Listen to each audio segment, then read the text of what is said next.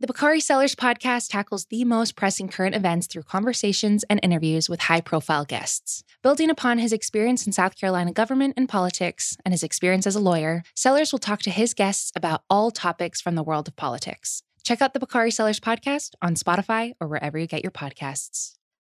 The NBA playoffs are here, and we all know playoff mode is a thing. Listen to the evidence. Playoff crowds are going wild. Playoff players are lighting up the court. Even your speakers are in playoff mode. Okay, we'll take it down a notch, but just a notch, because this is the turn it up to 11 NBA playoffs. Playoff mode is clearly a thing. The NBA playoffs presented by Google Pixel continue on ABC, ESPN, TNT, and NBA TV. David, this week's Joe Biden conspiracy theory rests on the idea of whether or not he was actually driving a Ford F-150 the other day, or whether a Secret Service agent in the passenger seat was driving for him. What I want to know is, was Joe Biden really like a rock? I think I'm mixing my truck metaphors there, but just go with it. This has been fantastic for Ford, by the way. They should have insisted that he use a automated driver or something just to get this kind of attention. And what is it about Joe Biden that, I mean, I know that there was some like weird, some really dark conspiracy theories when he was campaigning and stuff, but what is it about him that just lends that people are just so eager to find the conspiracy? Is it that he's so normal and likable that people are like, there must be a murder cult in his history or something? Yes, I think the more inert you are as a politician, the more this stuff builds up around you, because there's nothing to say about the way he's being president, really. It's like, I know he wasn't driving the car.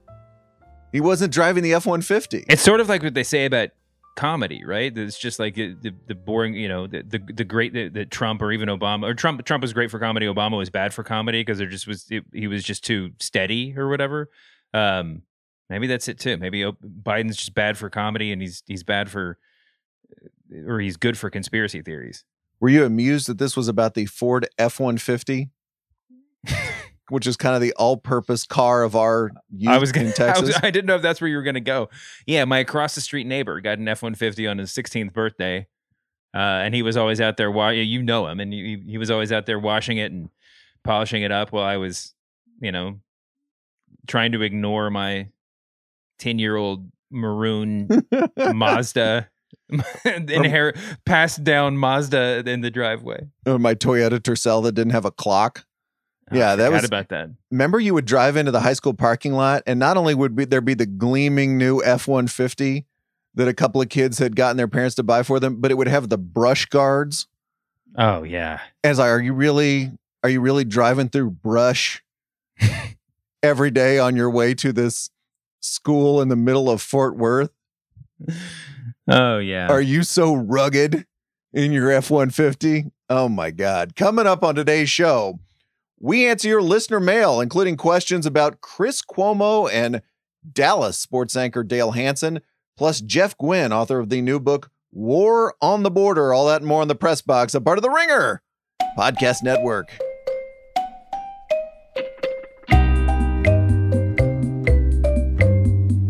Hello, media consumers. Brian Curtis and David Shoemaker here, along with Erica Cervantes. David, it's Friday, which means it's time for listener mail.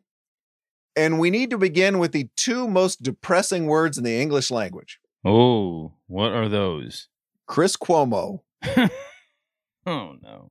Big scoop in the Washington Post from Josh Dawsey and Sarah Ellison. I will paraphrase.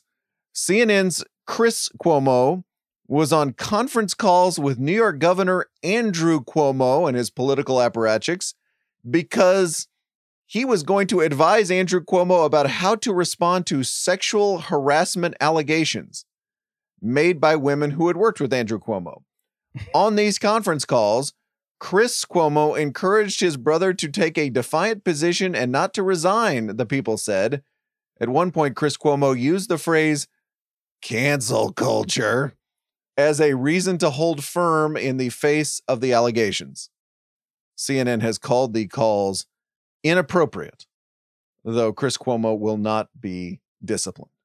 First, right off the bat, I can't tell which is more just odd/depressing, whether it's that Chris Cuomo or that Andrew Cuomo is the sort of person who insists on bringing his family on to work Zoom calls or conference calls, or that Andrew Cuomo only knows how to talk to his family via work calls. Like, I'm not sure. I'm not like, in what world does it not just make more sense to have the meeting and then call your brother and tell him what happened in the meeting and see if he has any input, right? It's just, I mean, I know what world. It's the world of like highly powerful, functionally ineffectual men. I mean, I've worked for people like this who just bring everybody into a meeting as soon as they, flit across their brain. But it's just the setup for the whole thing. Yeah, it's inappropriate, but it's just weird. It's just weird. It's not like Chris Cuomo is, your cousin who runs a PR agency or something. I mean, it's just like, he's just your brother who happens to be in media. It's a weird decision-making tree. And then, of course, the other half of that is, and maybe the reason we're talking about this is weird that Chris Cuomo would just be like, yeah, I'll hop on that call with many other people who can testify to that if the New York Times ever calls. I mean, it's just,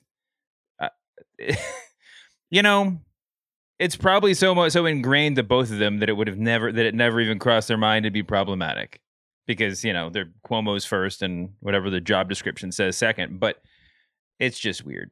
In the 9 versions of this conversation we've had about stuff like this, I keep coming back to the same point, which is that oftentimes it's not that a journalist is caught in an ethical transgression. It's that the journalist, in this case, Chris Cuomo, is loudly announcing that they don't want to be a journalist anymore. Mm-hmm. By doing just what you said, hopping on this call with tons of other people who can leak. This is when you're in a room with a bunch of political advisors or on a call in this case, it's basically going to be public at some point. Yeah. He's telling us he doesn't want to be a journalist anymore. Well, he told us that. He told everybody that a year ago or whenever that was. You remember that? I don't know where this falls. I assume this is after that in the timeline. My memory is a little bit hazy, but he said he wasn't enjoying his job anymore or whatever, and then he ended up signing a big new contract.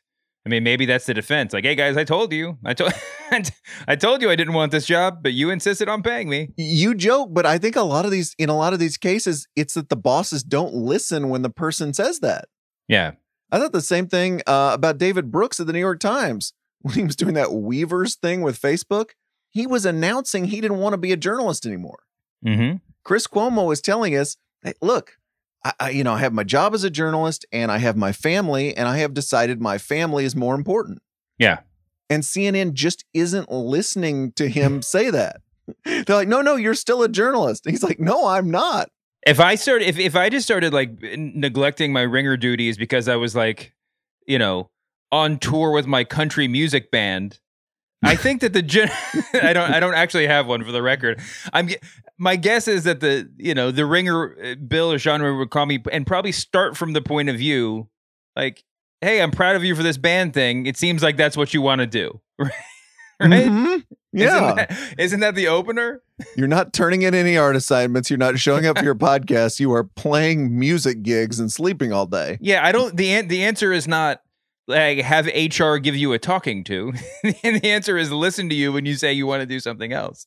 It's really puzzling because I feel this happens all the time, that it's not that somebody's caught red-handed so much as they're announcing it to the world. I don't want to be a journalist anymore. I'm tired of being tied down to these moral and ethical rules that the profession is governed by. I don't want to do it anymore. And the boss says, no, yeah, you do. Actually, you do. And they, no, I don't. And they kind of make you still be a journalist. It's very, very weird. I do want to point out one thing about the CNN statement about Chris Cuomo. CNN said this: it was inappropriate to engage in conversations that included members of the governor's staff, which Chris acknowledges. He will not participate in such conversations going forward. Now, that brings up an interesting question, which is the transgression here that Cuomo was on a call with other political advisors? And if he had just picked up the phone as you say, and called his brother after the conference call and offered the exact same advice about standing firm and cancel culture and all that stuff, would that have been okay? Honestly, I feel like morally that would be okay. I mean, I don't think there's any job where the line is drawn like don't talk to your family and don't, give advice to their family. Although if there's an exception, it might be this one. I mean, but that's weird, right? It's weird to say that I can be a political advisor to my brother in private. I just can't be a political advisor to my brother when there are 4 or 5 people on the line. Yeah, but I think we make exceptions for this all the time in life, right? I mean, if you're on like if you're on a jury and you're not supposed to tell anybody what happens, and then you go home and tell your wife about it, you're not going to get put in jail. I mean, these are just sort of like unspoken assumptions in life. We talk to our families, but I agree with you, and from a practical point of view, or from not from a above practical point of view, it looks bad, and it doesn't make a lot of sense. So I think actually, if I'm drawing where the line should be here on what went wrong, we have to go back a few months when Chris Cuomo went on the air and said, "Hey, I cannot talk about my these allegations against my brother because I am hopelessly compromised on this," and then secretly was advising his brother what to do on this. Right. Yeah, no. And I think that there is a distinction. I don't know how to legislate it between, being a shoulder for your brother to lean on and specifically mapping out his PR strategy, right? I mean, there's somewhere in between there is some sort of not so bright line, but you're right. He excused himself from talking about it on the air, which cuts both ways, right? I mean, I'm sure on some level he would have liked to, and people would have liked to hear him talk about it, knowing that he's thoroughly compromised, but he sidestepped it. And then yeah, that would have been the point in time to say, obviously, I talked to him about these things. I mean, obviously it's not just the moral conundrum does not arise from the fact that we come from the same mother. It comes from the fact that we talk all the time and advise each other in life. I mean, that's I think that would be a fairly normal admission. I guess it's worth. I was on Twitter today and I saw Eric Wemple was tweeting about this, and he in one tweet listed the Chris Cuomo situation that we're talking about alongside John Meacham writing speeches for Biden and not disclosing that when he discussed the speeches, and also Hannity and Tucker advising Trump behind the scenes, and then subsequently, I think he tacked on that Hannity paid for Gingrich to fly on his jet to interview for the VP job, and a couple other things that were very specific and kind of over the line, despite labeling himself something other than a newsman. But the Meacham thing is, I guess, kind of instructive because we discussed this at the time. This is being a talking head on MSNBC is certainly a less morally restrictive role than whatever Chris Cuomo has. But the most shocking, the most galling thing about the Meacham situation is that he didn't just say, "Well, I helped write this speech." No, it wouldn't have affected his reaction, or I've been advising the campaign. It wouldn't have materially affected his role as a commentator at all to say that. It might actually make him more compelling in a certain way, or give him a different sort of set of insights. I mean, we can set aside the Hannity thing, and people can kind of rate which one they think is worse. Wemple actually puts him in that order. That I think this is. Oh no! He says Cuomo and Meacham are both bad, and the Hannity thing is worse because he was advising Trump and Manafort and people like that, off the record. So you can kind of, I guess, take that. I guess you could make your own decision on that, but it's it does just sort of come down to you could have said the thing when you said the other thing, right? You could have just said this thing out loud, and journalistic ethics aside, I don't think we'd be complaining about it right now. It comes down to leveling with your audience. Yeah. If you telling your audience, "I'm taking a pass on this," is different than saying, "I'm taking a pass on this and also advising my brother about what to do politically about this." You're just not leveling with your audience. And that to me is that's again, if we're trying to draw lines, that's a much bigger deal than, somebody at the Columbia Journalism School said it was a bad thing. You're just not telling your audience the truth. Mm-hmm. You're just not. CNN says Cuomo won't be punished, as I mentioned earlier, to which the New York Times' James Poniewozik tweets, the phone calls were punishment enough, I guess. That's a good line. Nick Field, David asks us, what does this say about the legacy of Jeff Zucker? I've kind of got a semi-counterintuitive take on this.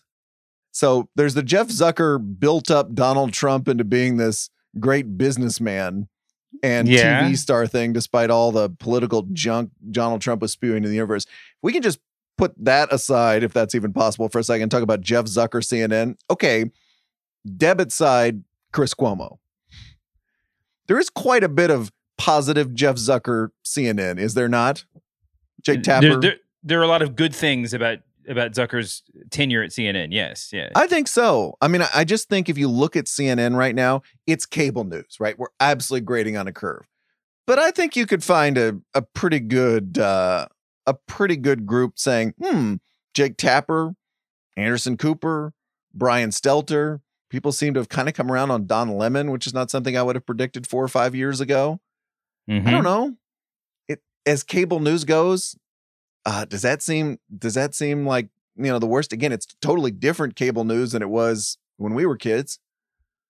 But I don't know. I don't know that this is going to be really the demerit when we look at Jeff Zucker's record. I think if we, made tiers of the things that we and people that, other people that pay attention to media broadly defined talk about that nobody else talks about, just like the existence of Jeff Zucker would probably be in the very highest tier. I'm not sure that his legacy matters a whole. I mean, it's like, no, it matters to media columnists. Yes, and that's about it. I mean, we saw talk last night that he might be staying on after saying he's going to leave. He's going to leave because his apparent buddy David Zaslav of Discovery might be taking over the whole operation. But yeah, I mean, when you have a job like Zucker's, you can love him or hate him and dissect all of his moves down to a microscopic point. But like you said, it's cable news. You're kind of working around the margins, with everything that you do. And I'm not sure, regardless, that it even matters. I'm already regretting partially defending him. So let's just say this. CNN could be a lot worse. It could be a lot worse.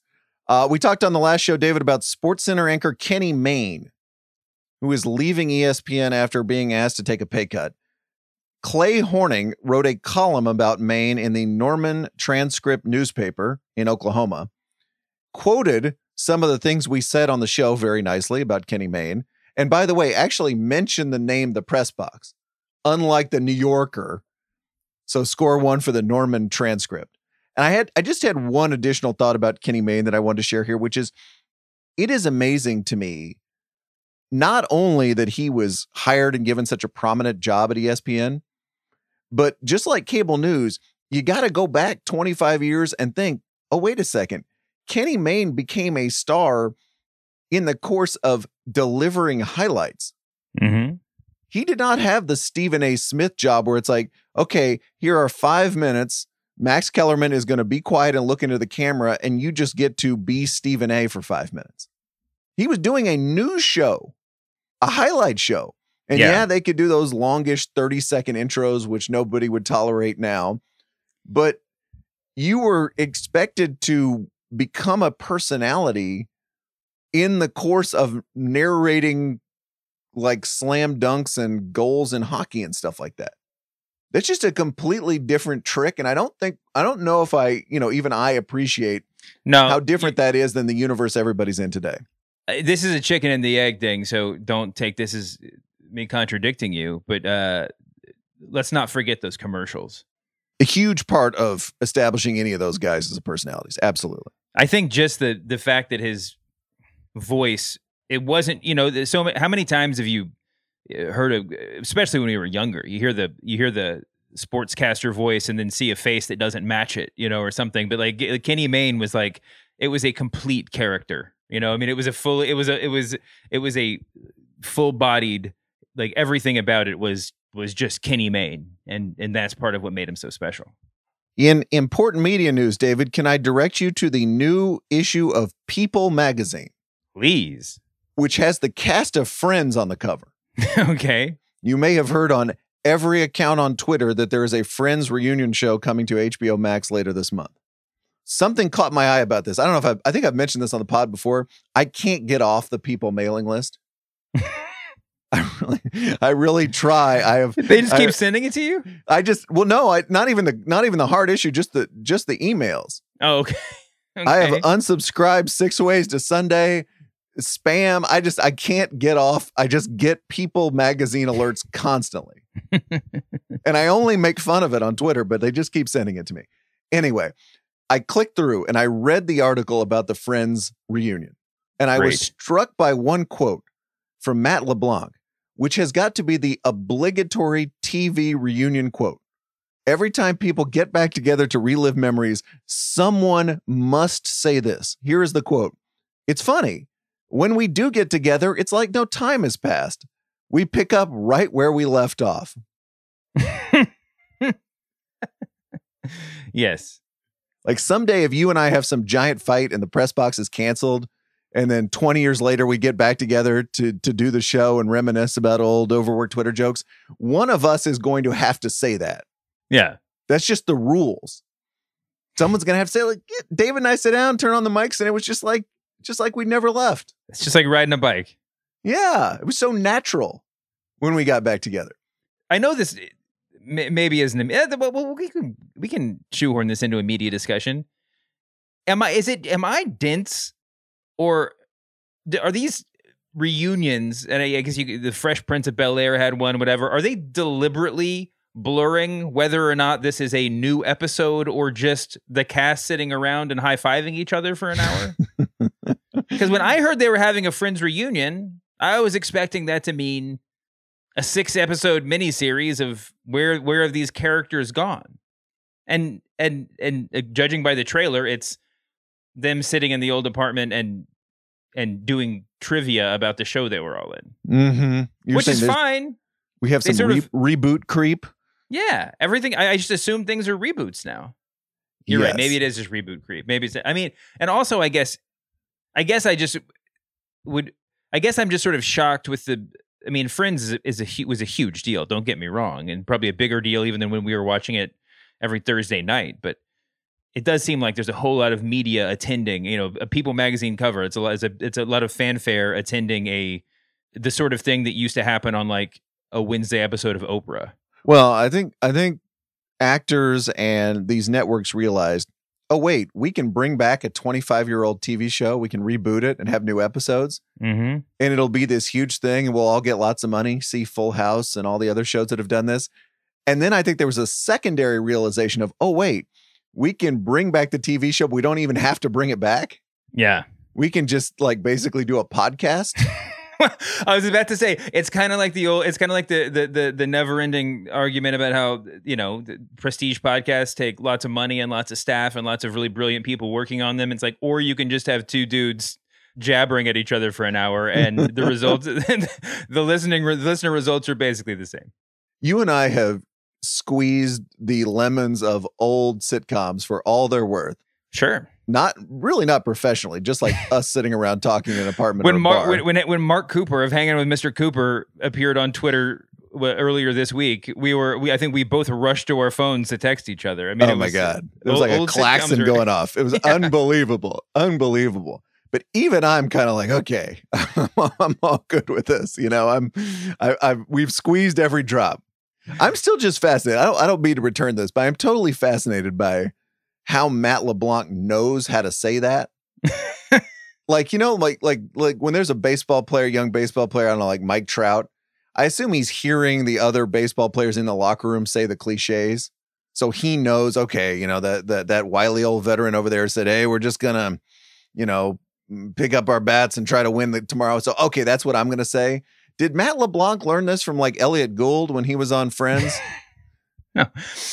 I don't know. I think that maybe it's one of these things that's sort of born into us as you know, human beings. It's like if you ask me how my visit with my mom went, I'm probably going to like say one of 5 things that is just sort of like, you know, I just push a button and it comes out, right? And there's certain things that we're just sort of like trained to respond to, you know, questions with.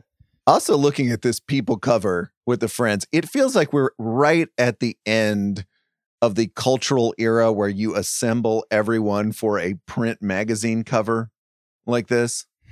You and I have been looking at these all our lives.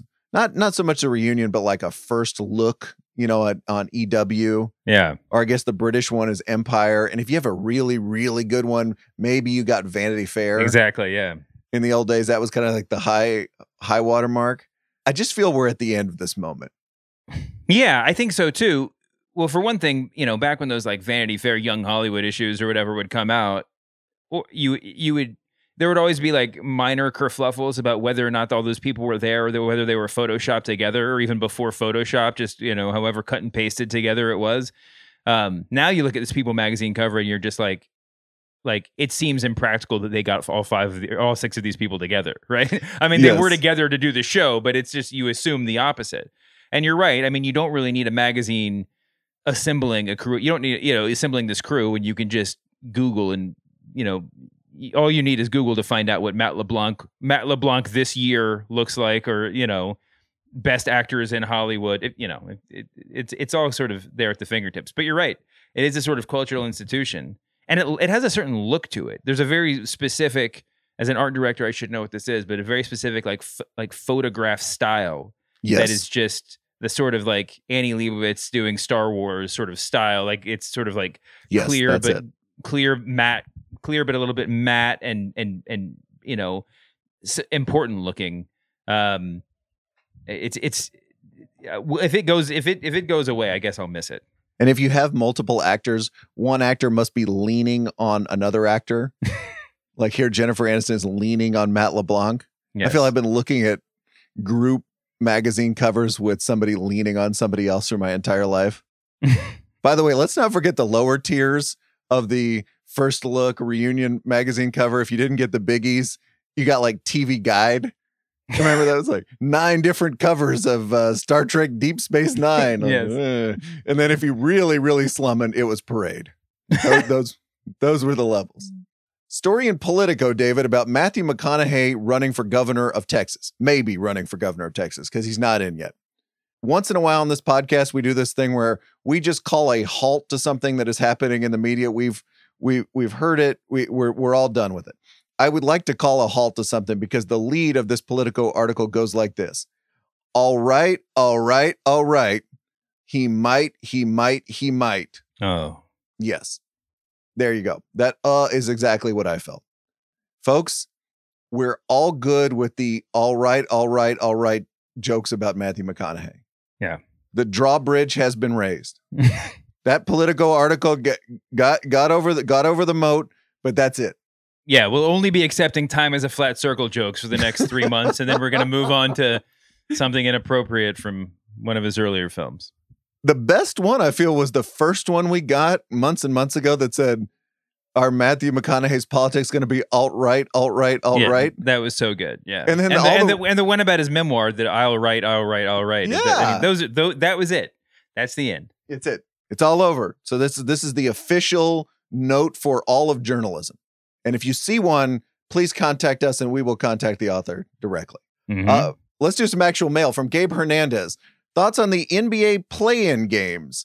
I think they got marketed with the same stakes as an NBA playoff game, but never really had that big game feeling. Yes. There's a lot of I have so many thoughts about this. To me, the most telling moment was and I might have misheard this, but on Inside the NBA, either last night or the night before, they were discussing who merited. I think they were discussing whether or not Steph Curry merited an MVP conversation, and Kenny Smith said he might not even make the playoffs, and so I'm left there trying to figure out whether or not to play in game. It's a play-in game, so I guess they're playing their way into the playoffs, but it is also sort of the playoffs, right? I mean, it's like we're you've achieved a level that lets you play this special game. I mean, that you are playing off with a chance to win the NBA championship. So to sort of to continue that phrase, to raise the drawbridge between those two things is just sort of mind-boggling. This is where I come down. I think it's fantastic, and the game quality. I mean, for the Lakers Warriors game alone, that's all you like. It's all been worth it. But I think it's fun as a fan, and I think that it's in so much as it's supposed to kind of raise the stakes and bring back the sort of, pique people's interest for the playoffs and reel in some maybe, halfway fans or whatever. The urgency of the game is really what the marketing is, right? I mean, the fact that it's not exactly play or go home, but it's sort of play or go home.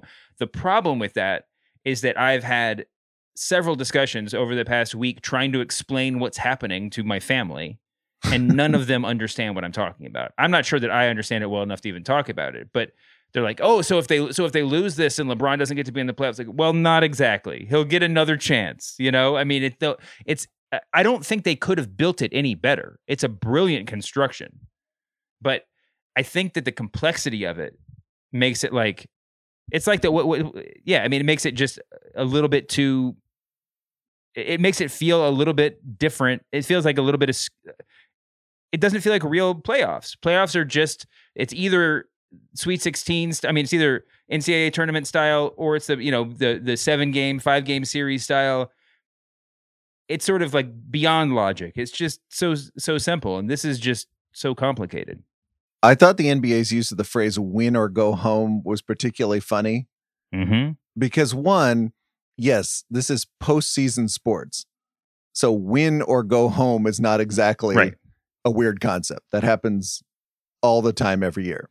Number two, as you point out, this whole round was built on the idea of not win, but not exactly go home. Finish 9th or 10th in your conference, and you get to keep playing more games. Lose that first, play-in game and still get to play another play-in game. So it's not actually win or go home so much as we're delaying win or go home by a few days. Yeah. Very weird. This is from Augie Hayes. Legendary Dallas sportscaster Dale Hansen announced he is retiring in September. Dale Hansen, who was a huge star in Dallas when Dave and I were growing up, came to national prominence a few years back when he started doing these very progressive monologues on the 10 o'clock news there in Dallas. One of which got him booked on Ellen. Augie Hayes wants to know who is the heir to the Dale Hansen rant throne. Is there an heir to this? First of all, farewell, Dale Hansen. Can we get Dale Hansen on the show? Absolutely. Our friend Jason Gay suggested it, and it seems so obvious. It's crazy. Dale Hansen is a legend. He should just be our permanent. He should be our permanent third co-host. I mean, he's just free now, right? He can do.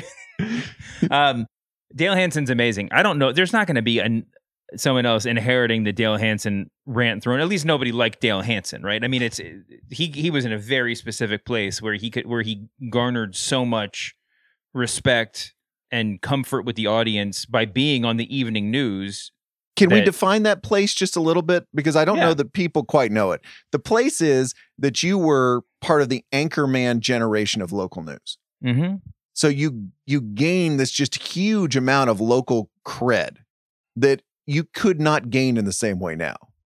Like somebody's going to have Dale Hansen's job at Channel 8 there in Dallas, but they're not going to have Dale Hansen's job. Yeah. I always say that about newspaper columnists. Somebody's going to be a sports columnist at the Boston Globe in 10 years, I think. But they're not going to have Bob Ryan's job. Right. Or Peter Gammon's job or Dan Shaughnessy's job. It's just not going to be the same job. So he had all this just like notoriety built up. And by the way, all this skill at writing and just like making love to the camera and everything. Nobody's better than that in local news than Dale Hansen. But then he also had the Texas thing. Yeah. The idea that there was this guy in Dallas delivering these monologues. And I'm pretty sure you and I grew up with Dale Hansen watching him do sports. Like when I first saw the aggregated Dallas sports anchor Dale Hansen has a monologue, goes viral on Michael Sam, I was like, uh-oh. I was like, uh-oh. Is this like a bat? Like, did something terrible happen? But the idea, I think, for national people, like, oh my gosh, there's this guy in Dallas, Texas, who is in a red state, who is delivering. That was very, very powerful. And anyway, that just helped set him up on this trajectory. Totally. I mean, the fact that it was counterintuitive, I think, was the real selling point for in a national level. But he was great at what he did. Sometimes it takes that surprise, that sort of, to kind of cut through your preconceptions and get you to listen. But yeah, I mean, the generation there's so much about the generation. You're right. I mean, it's like now we always talk about, the glory days when like every American trusted Walter Cronkite or, whatever, you watch the national news and everyone kind of believes that as like a universal truth. But for the longest time, that really was for a lot, in a lot of markets, that was the local newscasters. And, in Texas in particular, when you have all the ways that he's been tied into the Dallas Cowboys and feuded with the Dallas Cowboys and whatever. I mean, he's like, you feel like him on a personal level. And that is also an oddity for his generation of trusted news sources, right? That there was a personal side to the whole thing. And just to be so tied in, like I said, like we both said, to football and to sports makes him even more sort of part of the family than just your average newscaster. But I don't know. Given all that, it's hard to imagine anybody sort of occupying the same space in our media ecosystem. But if you want to, given that it's not going to be a regional sportscaster claiming the throne, what are the criteria, Brian, for who the next Dale Hansen will be? Well, I feel it's almost too easy to be the next Dale Hansen. Like anybody can look into their phone and cut a promo, right, about progressive politics or social issues or whatever you want to do. It's just it's almost now the zone is too flooded. And like I said, it was the fact that it was a local TV personality doing it that was the magic of it. Yeah. Like you and I could have that, and like we would get 3 tweets. I mean, that would be I'd be like, "Oh, good job, David." Yeah. You're really telling it like it is, but nobody would care. It's that it was somebody from a particular time and particular media time, a particular media place, a particular actual place. That's what was the magic of Dale Hansen. One more from Gersher, David. When is the last time you all saw each other in person? Do you guys have any plans to get together for the summer family trip, guys trip, work trip? I was just texting with somebody the other day who wanted to have a drink, and I was just like, a work related thing, and I was just like, yeah, sure. And then he hit me back up like, so this was probably 2 weeks ago or something. He hits me back up 2 weeks later, and he's like, well, do you want to pick a day? And I was like, you know what? That sure might have been a little bit. It might have been my eyes might be a little bit bigger than my stomach on this thing. I'm comfortable with the winding down of coronavirus, but I'm also like not commuting to work. I don't know I don't really know what the structure of my life is at this point. I honestly, if you ask me when a good time to take the evening off would be, I don't know. It's all just it's all very hazy. All that said, well, I'm sure we'll see each other soon. I mean, it will be when people worked out of offices, you and I would be in each other's towns several times a year. Mm-hmm. I don't really know what the answer is, though. Yeah, I was planning on being on the East Coast this summer, so maybe we'd get some together. I've had this vision, actually.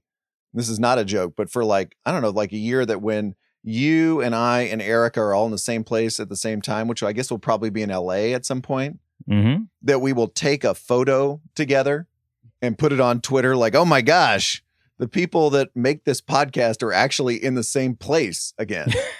Now I feel it's going to be a little like the Friends reunion cover on People. Like David and I will both be competing to be the Matthew Perry. He looks different than I remember guy. Yeah. Just, love the true. pod. Just, are we sure he's okay? All right, David, time for the Overworked Twitter joke of the week, where we celebrate a gag that was so obvious that all of media Twitter made it at exactly the same time. Send your nominees to @thepressboxpod, where they are always gratefully received. As mentioned, over the last 3 days, we have enjoyed the first ever NBA postseason play-in games. It was an extremely overworked Twitter joke to write, "This is the most embarrassing play-in tournament performance I've ever seen." Thanks to Tyler Edwards, Russell DeLeon, and Karshawn. We had to know that was coming. That's just like the absolute right down the middle overworked Twitter joke. Yes. Thank you guys for pointing that out to us. Somewhat predictably, David, we learned this week that a number of Republican U.S. senators are opposed to establishing a commission to investigate the January 6th attack on the U.S. Capitol. Right. It was an overworked Twitter joke to insist that the insurrectionists weren't chanting, "Hang Mike Pence." No, they were friendly. They were chanting, "Come hang, Mike Pence. Come hang." Just see, that were just tourists. Want to get a picture with a Veep. And finally, David, a tweet from Florida State Representative Anthony Sabatini about cancel culture. We really do need the foghorn sound effect every time that term is mentioned on this podcast. I think we had it for a while. We're bringing it back. Anthony Sabatini of Florida tweets, If Socrates was out philosophizing in American society today, he would be canceled real quick." It was an overworked Twitter joke to point out that, in fact, actual Socrates was executed by being forced to drink hemlock. Why was he executed, Wikipedia? For, quote, corrupting the youth of Athens and introducing strange gods. Yeah. Socrates was canceled. I don't know. He was canceled in a way that is different from losing your tenured job at the university. I just don't know how to put this. Thanks to Paul Middlecoff. If you think drinking hemlock is the ultimate form of cancellation, congrats. You made the overworked Twitter joke of the week. The NBA playoffs are here, and we all know playoff mode is a thing. Listen to the evidence. Playoff crowds are going wild. Playoff players are lighting up the court. Even your speakers are in playoff mode. Okay, we'll take it down a notch, but just a notch, because this is the turn it up to 11 NBA playoffs. Playoff mode is clearly a thing. The NBA playoffs presented by Google Pixel continue on ABC, ESPN, TNT, and NBA TV. All right, David, in the notebook dump, kind of a personal interview this week. When I was a young would-be journalist in Fort Worth, like elementary school age, I didn't have any relatives in the business, but I was really lucky because one of my Cub Scout leaders was Jeff Guinn, who was then a writer with the Fort Worth Star-Telegram. Mm-hmm. And I have this memory, and I might have been wearing a Cub Scout uniform at the time, of wanting to be a sports writer. I had said that out loud, I think in second grade, never wanted to be anything else. And my mom shoving me forward to Jeff Guinn and saying, "Brian, tell him what you told me. Tell him what you want to be when you grow up." And me, being a little kid going, "I want to be a sports writer." Jeff Guinn was the best mentor I could have possibly ever asked for. The first thing he did was get me a byline in the Fort Worth Star-Telegram's kids section. How's that for memories of 90s newspapers? He encouraged me. He challenged me. He made me believe that I could actually do this for a living. He was just fantastic and continues to do that to this day. He has left the Fort Worth Star-Telegram and has become a huge author, writing books about Charles Manson, Jim Jones, the OK Corral. The new one is called War on the Border, via Pershing, the Texas Rangers, and an American Invasion. We mostly stuck to the book, but talked a little bit about Jeff's career at the end. Here is Jeff Guinn.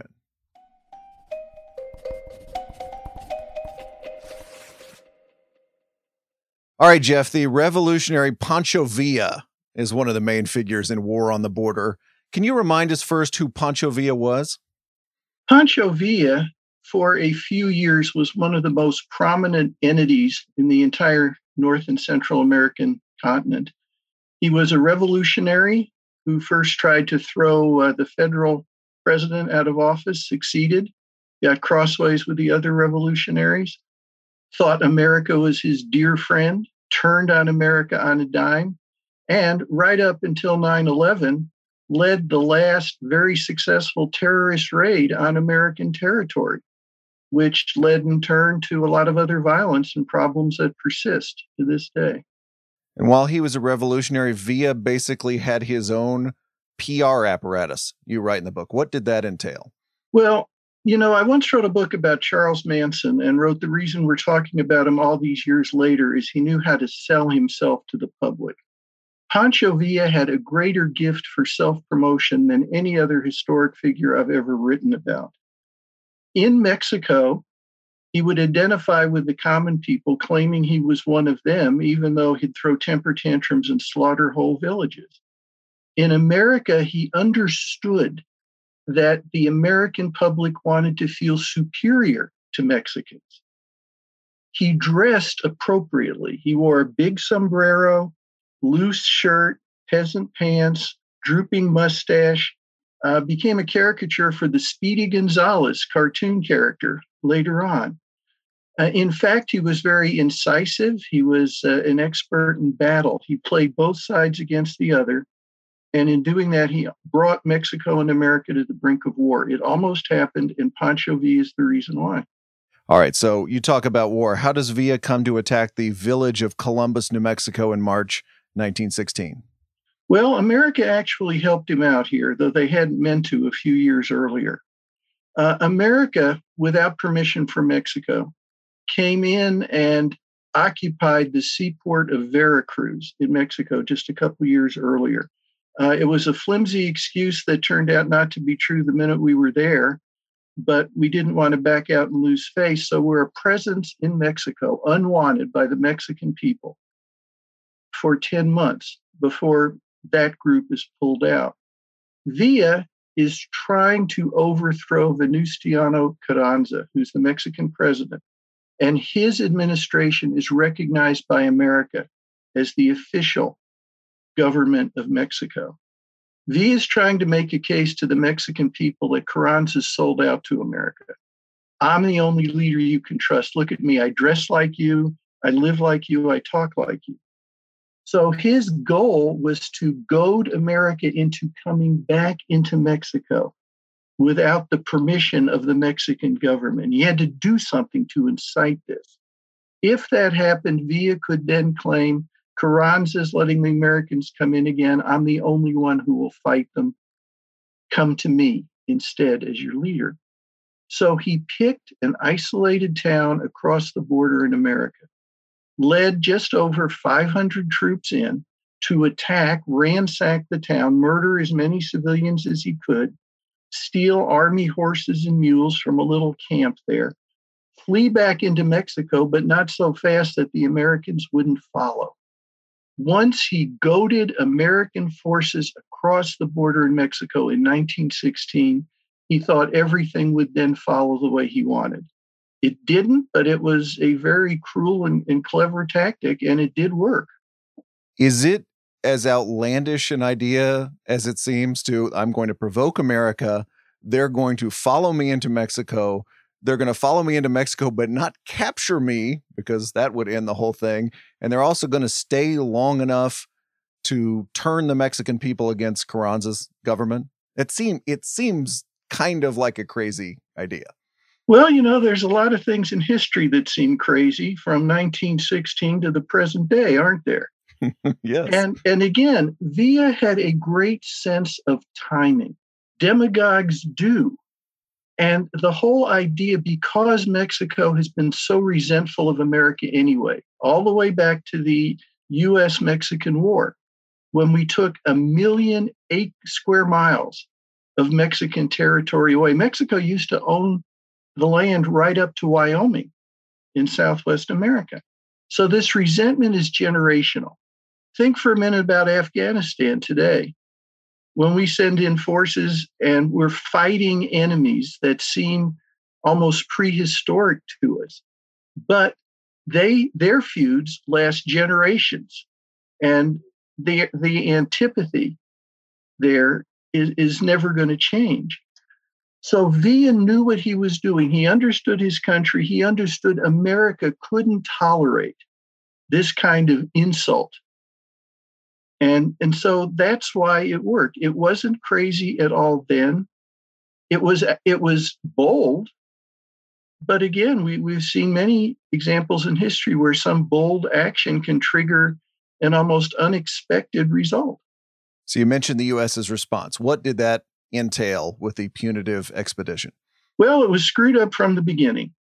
John Pershing, who's the general put in charge of the punitive expedition, is put in an impossible position. Now, the American public expects him to go into Mexico, this backward country, nab this terrorist, this bandit, this uneducated peasant, haul him back to America for punishment, or at least destroy the Villistas, his army, so this would never happen again. At the same time, World War I is going on over in Europe. Woodrow Wilson and the Wilson administration are trying to keep us out of it.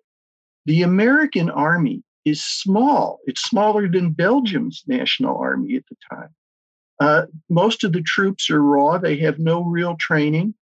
They don't have proper weaponry. The last thing that Woodrow Wilson wants is for America to get involved in a war with Mexico. Not that we couldn't win it, but it would take away so many of our military resources, we wouldn't have any opportunity to influence the war in Europe, let alone go in if it turns out we have to. So the administration orders Pershing to do this. Go down into Mexico, capture Villa, or at least destroy his following. But whatever you do, don't upset the Mexican government or the Mexican people. Make sure they know this isn't Veracruz. We're not coming in to stay again. But the minute they get there, the Carranza administration, doing exactly what Villa expected, is saying, you've got to get out. He doesn't want to be seen to be the one letting the Americans in. And suddenly the Mexican army, the Mexican Federal Army, is surrounding the expedition on three sides. We're very close to war here. It's just about to happen.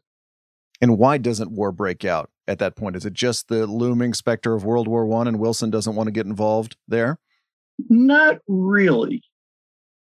You've got, at this point, the National Guard's called out in America, over 150,000 National Guardsmen down to the border. Pershing, surrounded on three sides in northern Mexico, is saying, let me go in and fight them. We can take the Mexican army. And he could.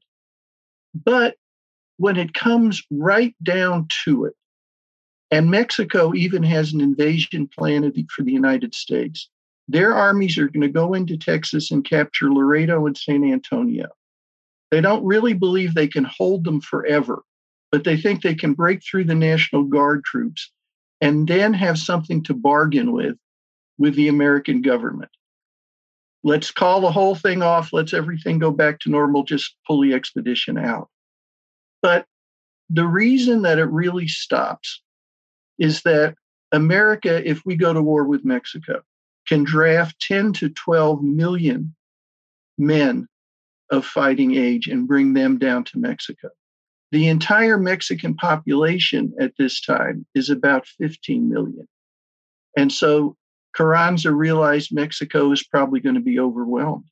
Doesn't mean he gives up on bloodying America's nose and maybe getting some territory back, but direct war isn't going to do it. Of course, the Zimmerman telegram comes in not many months later. You write that there was a young second lieutenant named George Patton on the punitive expedition. What did he do during that period? I have so much enjoyed writing about young Shavetail Lieutenant George Patton. Now, you've got to forget Blood and Thunder Patton, George C. Scott from the film. What you've got here is a 30-year-old lieutenant trapped in an army system where you can't get promoted except by seniority, wants more than anything else to be famous. He's at Fort Bliss with Pershing, stationed in El Paso. And Pershing, when he's picking the troops to take with him, does not pick Patton. And oh my God, George is going to be left behind in El Paso. Everybody else is going to get the glory. He's got one thing working for him. Pershing is courting Patton's younger sister. They are dating in El Paso. Now, Patton doesn't exactly say, sis, put the pressure on Pershing, tell him there's no good night kiss unless I go. But she helps make it clear to her boyfriend that the big brother really wants to be there. Pershing is fed up.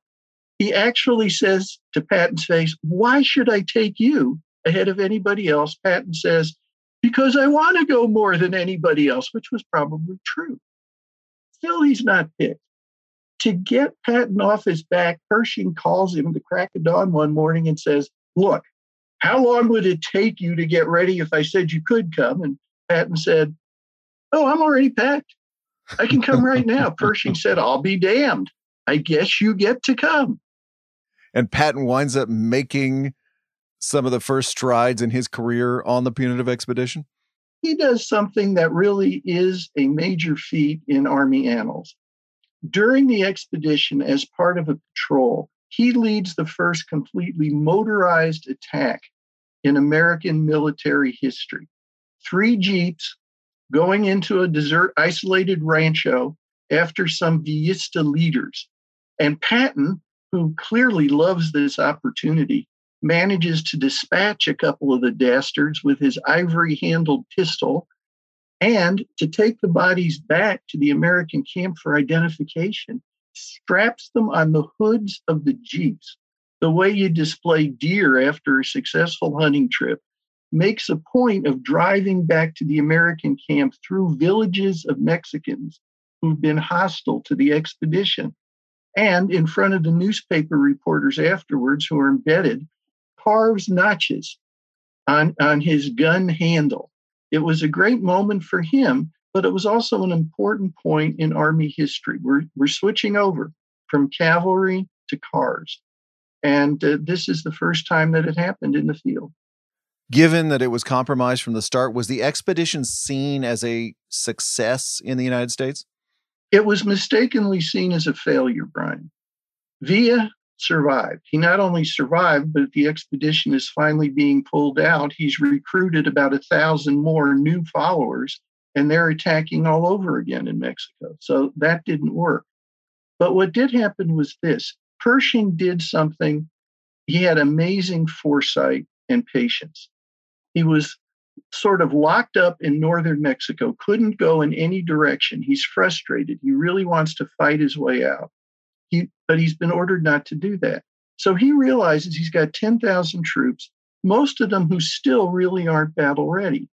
And he uses the last 5 months in Mexico to actually train the troops to be able to fight. He puts them through maneuvers, artillery practice, everything, to the point where 4 months after the expedition's withdrawn, the United States enters World War I.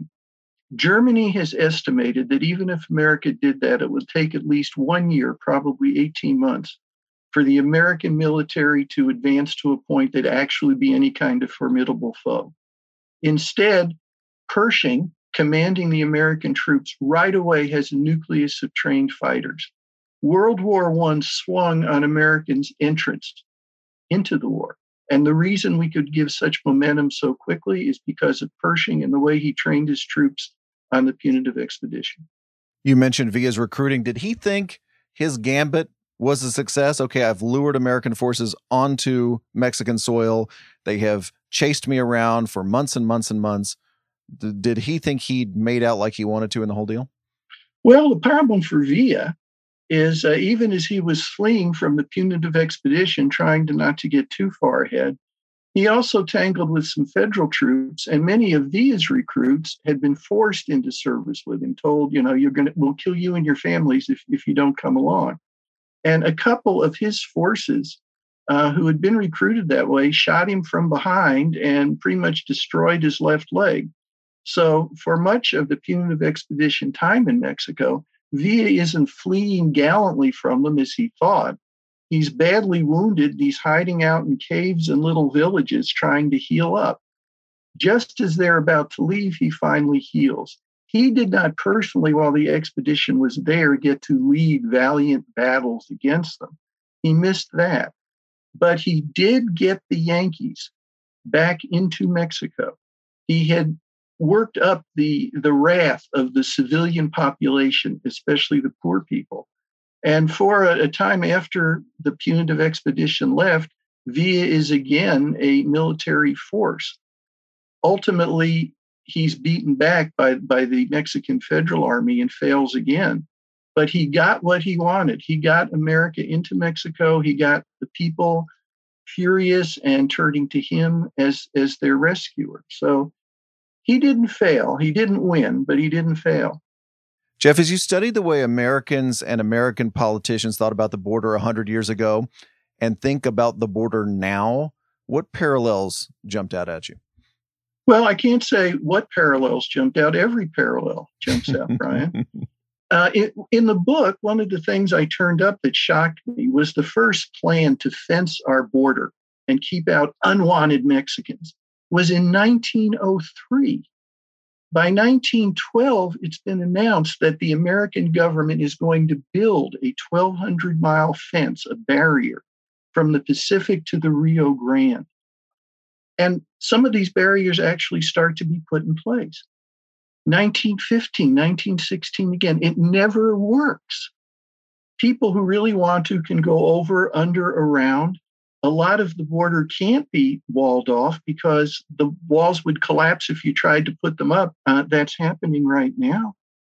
At the same time, because of the civil wars in Mexico, you have thousands of refugees trying to flood into America where they're going to be safe, get away from the violence. When these folks come, they're starving. Many of them are sick.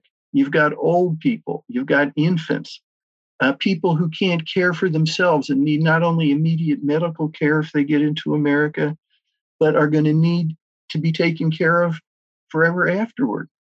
And there's resentment on the American side. We can't take all these people. Plus the suspicion that maybe they're sending their bad ones over. Maybe they're trying to put their bad people in place. Everything we hear today is the same. 1913, 1914, there are terrible, horrible, isolated camps for some of these refugees where other, outsiders say, but how can we do this? It's inhuman. And the government's saying, but we can't take care of them all. We've never, as a government, tried to work directly with the Mexican government to figure out a proper immigration policy. One bit I didn't know anything about was the so-called Plan de San Diego. Can you explain a little bit what that was? Well, we also have to remember this isn't just one-sided. Americans can actually, there was a lot of horrific action towards Mexicans, both on our side of the border and on the other side. But the Plan de San Diego, which I had never heard of until I started this book, was a long-range plan funded in part by the Mexican government and in part by the Germans for raids to take place across the border in the United States by Mexican rustlers and criminals, anything to try to make America desperate for some kind of peace on the border. The Carranza government then was going to say, we'll step in and make the border safe. In return, you have to do things for us. And there were about 50 raids over a course of a couple of years. And Anglos on the border, about 15 were killed, 27 were wounded. And it's a terrible thing. It should never have happened. It's also true at the same time, the Texas Rangers were committing genocide on Tejanos and innocent Mexicans on the border. And the death rate there, the death toll is calculated anywhere from 375 to 5,000. So both sides are doing this to each other. It's terrible. And the resentments of that day are still with us now. And Americans using the specter of the Plan de San Diego as a essentially license to do whatever they want to do, including to, as you say, American citizens. Well, even today we hear about these hordes of dangerous immigrants who are coming up to approach the border anytime, and they're going to come over and they're just going to flood in here and just cause havoc. And that was the same way that the Texas Rangers were reacting to the Plan de San Diego, which was a terrible thing, but it was a few isolated raids. Yet the public, American public, was sold as this is a full-scale invasion of evil Mexicans. There's very little new under the sun, Brian. Few questions about your career, Jeff, before we go. When we first met, you were working at the Fort Worth Star-Telegram as a writer, later a columnist and an editor. When did you start thinking you would want to go from daily journalism to book writing? Well, about the same day I started daily journalism. I think most people who were in journalism then or who are in communications now think about, yes, I'd like to write books someday and make that the only thing I ever did. And I tried. And I had actually published 8 books while I was at the paper, and they sold in the collective dozens. Even though I had some really sharp young people helping me with some of the research over the course of time. And then I got lucky with a novel that ended up selling 500,000 copies and let me give up my day job. I mean, the dream came true. I was very lucky. And ever since, this is what I do. Years ago, I remember you telling me this, and apologies if I mangle it. You told me something like, out of every 100 people that want to write a book, one will actually get started on that book. And out of every 100 that start writing a book, one of those books will actually get published. So how did you make sure your books became a real thing rather than just a notion? Well, the same thing I tell everybody who says to me, I want to be a full-time writer. You can't give up. I wrote 3 books before I was ever able to sell one. I had 8 more published before I actually made a royalty check. But you keep trying. Ultimately, you can't expect that you're going to be one of the very few lucky ones who can just go ahead and be a full-time writer. But that doesn't mean you shouldn't try. The only way it can happen is you stop trying. So anyone who's watching this and has the dream, look, it can happen. I think of myself as an inspiration to mediocre writers everywhere. You have published books about Charles Manson. You mentioned that. Jim Jones, the shootout at the OK Corral. Is there a through line for what interests you? I always like writing about different periods in American history and trying to see how it interrelates to what's happening to us today. There's no vacuum in history. Everything's related. So I look for eras in America's history from the settling of the West on. Subjects I don't think I know enough about, but want to know more. And then I spend 2 years researching and another year writing. So it'll never end, but it's always fascinating for me. Do you have a particular kind of reader in mind when you sit down to write a book like War on the Border? People who are curious, people who want to look beyond the mythology. Every one of my books, even the novels, is about the difference between mythology and the truth. I don't believe in alternative facts. I believe in giving readers the facts and letting them make up their own minds. Finally, Jeff, you wrote about Charles Manson in nonfiction form. So I wanted to ask you this. What did you make of Quentin Tarantino's fantasy treatment of the Manson family in Once Upon a Time in Hollywood? I thought it was great entertainment. What comported with what you wrote?